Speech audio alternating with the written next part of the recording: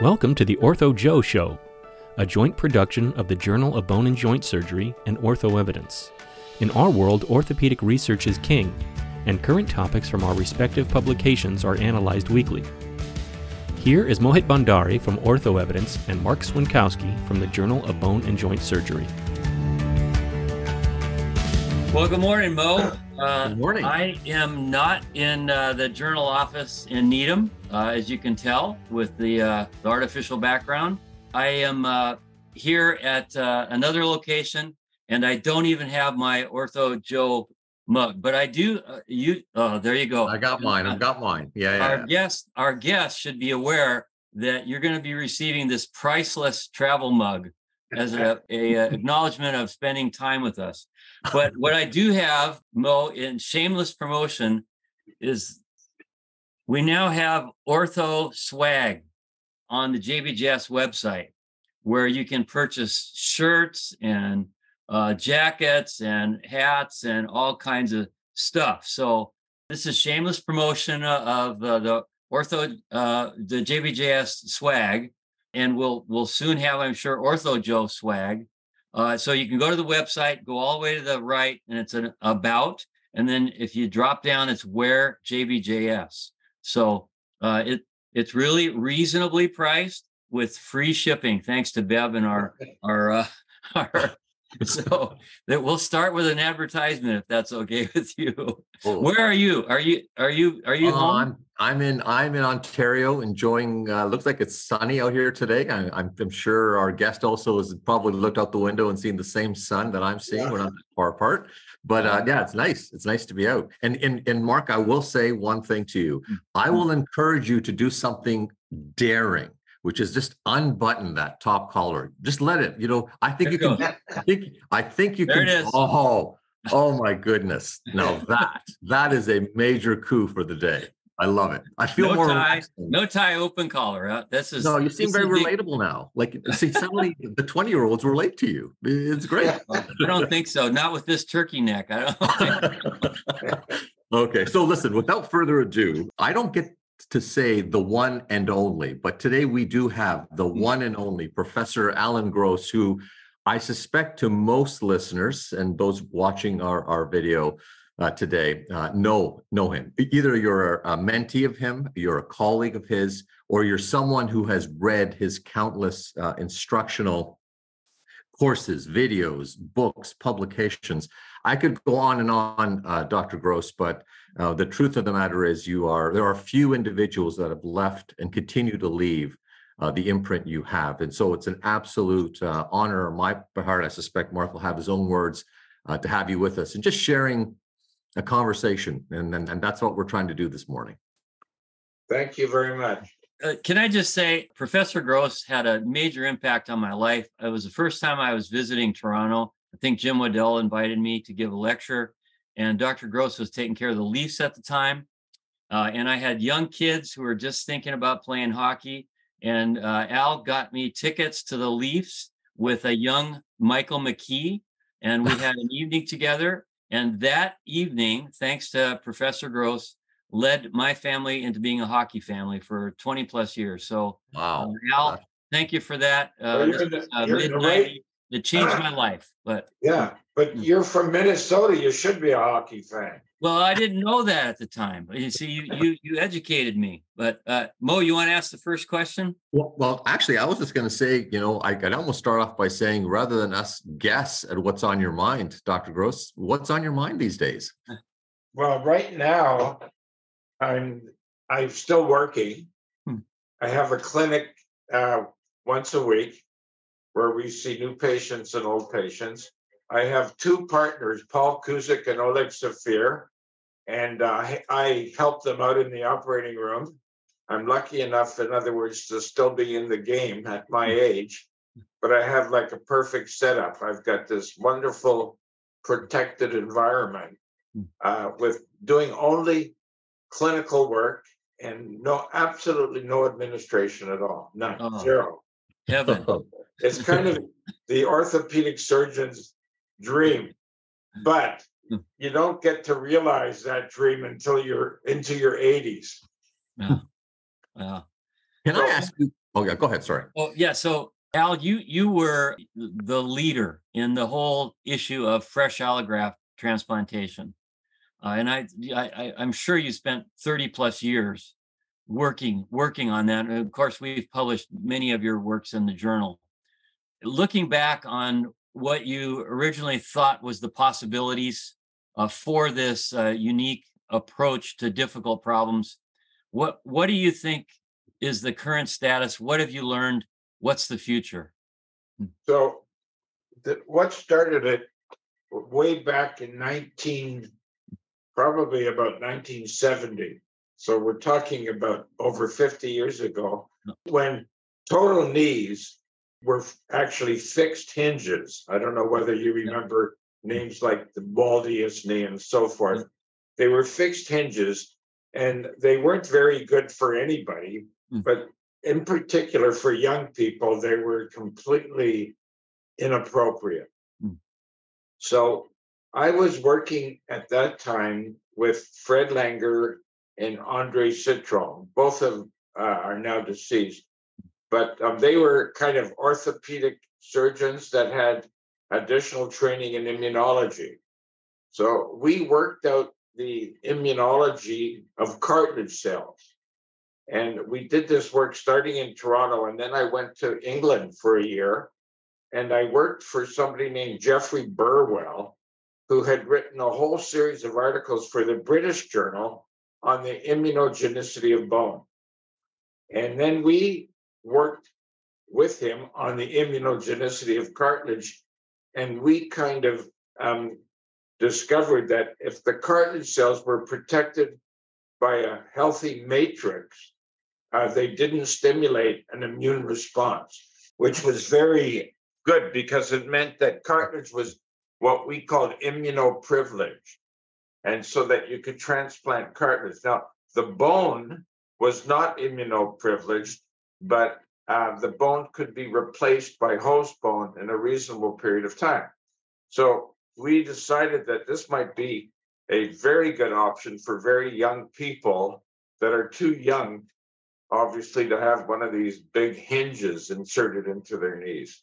So we did our first one in 1973, and then this thing kept kind of ballooning.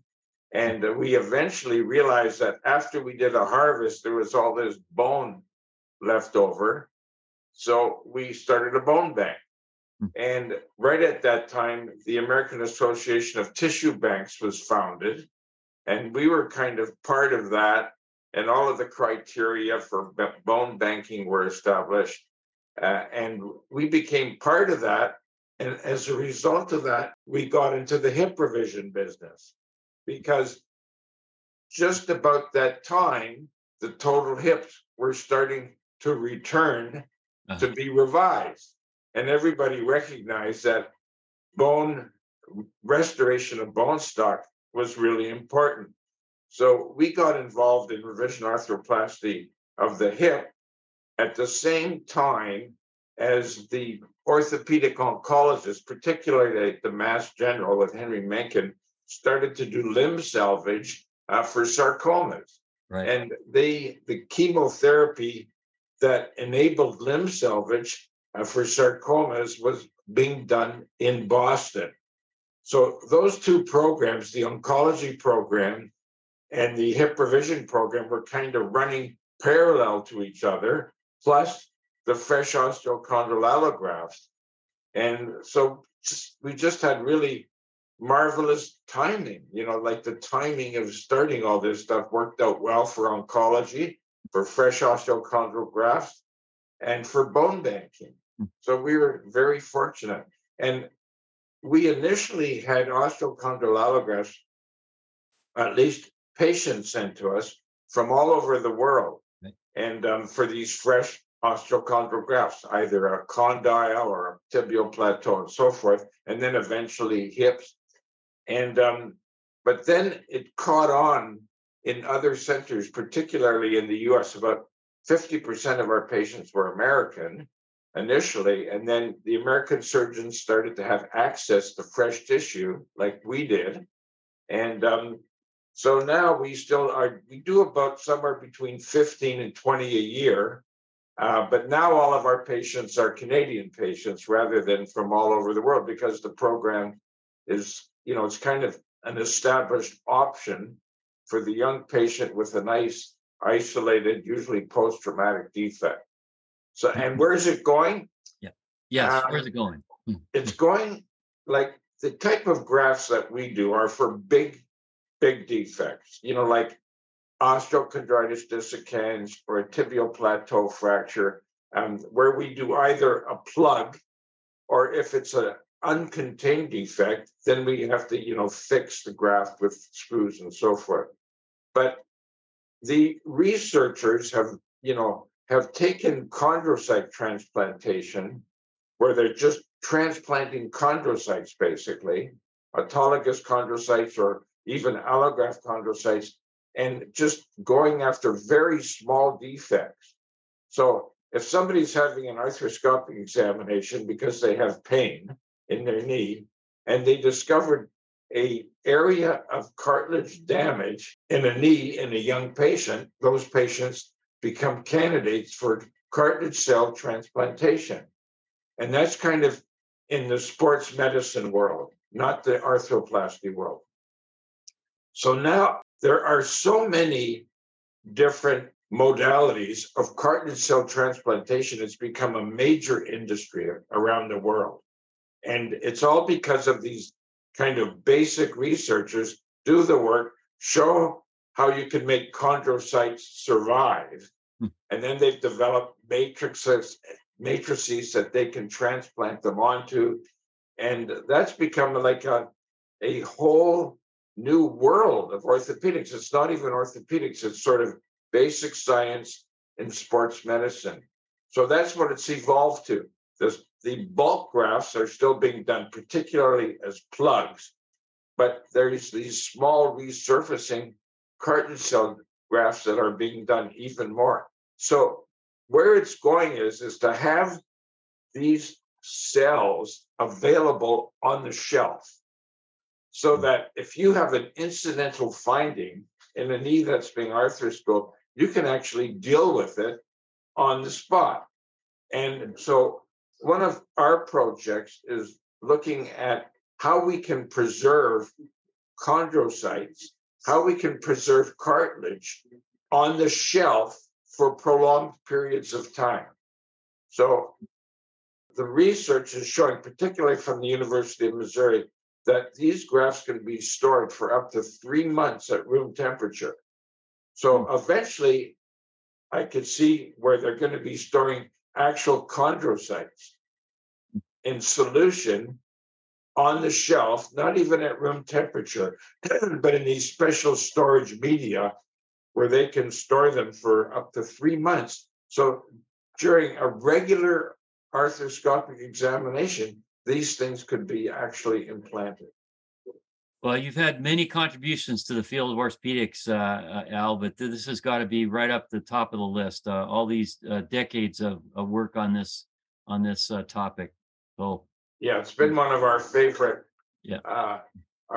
projects. It's like not something that we do every day, but we still do between 15 and 20 a year, and it's very rewarding. The surgery is relatively straightforward, and it led to, the most rewarding thing is it led to other people doing it. Yeah. So we weren't doing it in isolation, but we realized that we had made a contribution when we saw other centers starting to do cartilage transplant. It's actually fascinating that you bring this up. I was just on the weekend in Montreal with a number of arthroscopists, exactly. And the issue they said is, we have individuals who are doing ACL repairs on, we go in and we find an incidental cartilage defect. Now, a lot of them are getting MRIs before, so they're not getting completely surprised. But they said, for the asymptomatic cartilage defect, we want something on the shelf that we could immediately apply or have something available. Rather than, sort of the large planning. So you're right, there was discussion of scaffolds and the word stem cells came up, but I am curious about your take. Because right now in Canada, the word stem cells, really the access to stem cells in any meaningful way comes from research, and they aren't widely used in Canada. Do you think that's going to change in the near future? I mean, I guess there's a threshold of evidence we're going to need. How optimistic are you about that? I'm talking to the right two guys because, as you know, the data is still not there with regards to stem cells and just implanting them into joints. And also, it's extremely expensive. Like I know in Toronto what they're charging, and it's actually outrageous, if I could say so. So the data isn't there yet. But yeah, stem cells are probably something that could happen in the future. But there's also a lot of cartilage cells that can be harvested almost like stem cells. They do they get cartilage from dead fetuses. It sounds terrible, but they do that and they grow them, and they're like embryonic cartilage cells. And they can go through generations of them. So you can see that there might be like these, like you mentioned salmon before, like salmon farms. There could be chondrocyte farms where people are actually growing these things. But the big trick is to be able to keep them on the shelf. That's the most important thing. Got it. And Marc, just to clarify, the salmon was mentioned in context to Robin Richards inviting me to go fishing with him in Lake Ontario. We were chatting a little bit about, just our pastimes. And actually, speaking of that, Dr. Gross, what outside of the joy of work, what else gives you joy these days in life? And then what kind of things are you up to? Well, maybe you don't know, but I have a relatively young family. So I have 15-year-old twins, and they're both very athletic, which means that I've become a part-time Uber driver, to put it mildly. Like I am constantly driving, and they do different sports, and they do them almost every day. So I am constantly driving. Between me and my wife, we are driving all the time. So that keeps us very busy. But we also have a cottage on Lake Simcoe, which is a very large lake in Ontario. It's not one of the Great Lakes, but it's a large lake. And we go there on weekends whenever the kids aren't doing their sports. And so we get there, and it's winterized. So we get there a fair amount of the time. And the kids, besides it being a summer home, in the winter, it's very close to skiing and so forth. So we have a very good life. But for a guy of my age, which is 86, before you ask, it's a very busy life. Very busy. It is. I have these young partners, Sophia and Kuzik, who allow me to take part. So we work as a team. Yeah. Which is really rewarding, and it's so much fun. One of the advantages of working as a team, when you have a complication, it's almost like you have a psychotherapy team. Like we share our complications. So you only get like 1/3 of the guilt, which is terrific. You don't lie awake at night worrying about these things as much as I used to. So, and also solutions to the complications and to the difficult cases. We do a lot of revision hips and revision knees because of the bone bank, which all started because of the fresh osteochondral allograft. So one thing kind of led to the other. It was a very natural evolution. And as you guys know, everything in life is timing. And you guys had excellent timing when it came to epidemiology. I mean, you were there at the right time when people started to look at evidence. It's so funny because like the storyline I've always, and I think you highlighted it again today, is there is an element of just timing and luck. Like it was lucky in some ways that in my own life, evidence-based medicine at McMaster was just starting around 94. And, Gordon Guide had just coined that term in 1990. I happened to show up in 94, pure luck and coincidence. Now, doors open and you take advantage of it.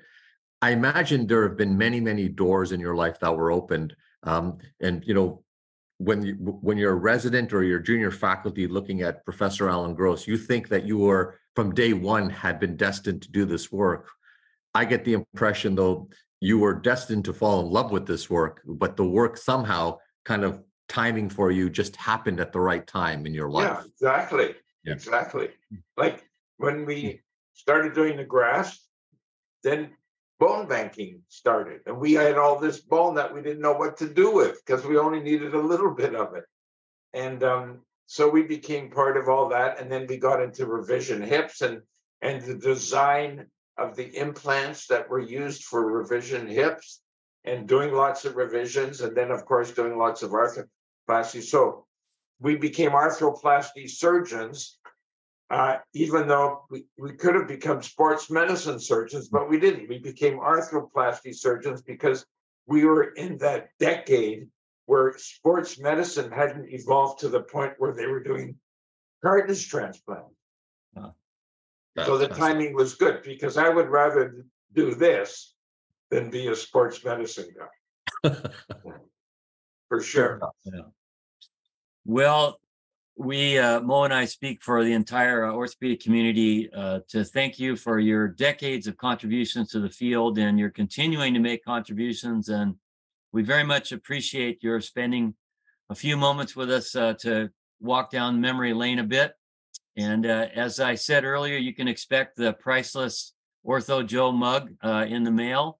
And we're gonna let you go. Can't wait.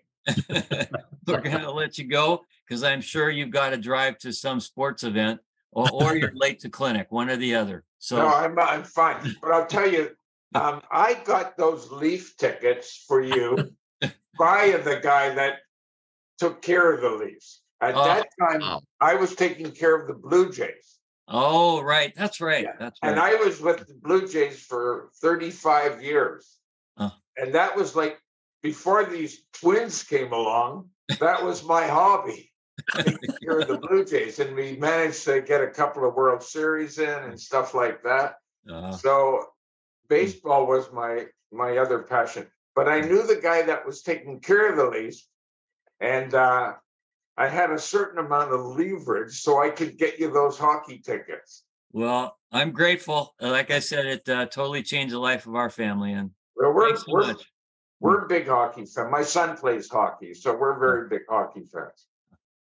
Yeah, if you live in Toronto, how can you not be? I mean, you get kicked out of town if you're not waiting for the next Leaf Stanley Cup. Like we've been waiting for a long time, unfortunately. Every year is going to be the year. Every year is going to be the year. Yeah, this year's going to be the year. You're right. Okay. Well, on that optimistic note, we're going to let you go. And thanks again for spending the time with us. Hey, you know what? We'll do this again in about 5 years. How's that? Okay. Awesome. We're putting it on the books. Okay. Take care. All right. Have a good day. Okay. Thanks for having me. Okay. Bye-bye. Bye-bye.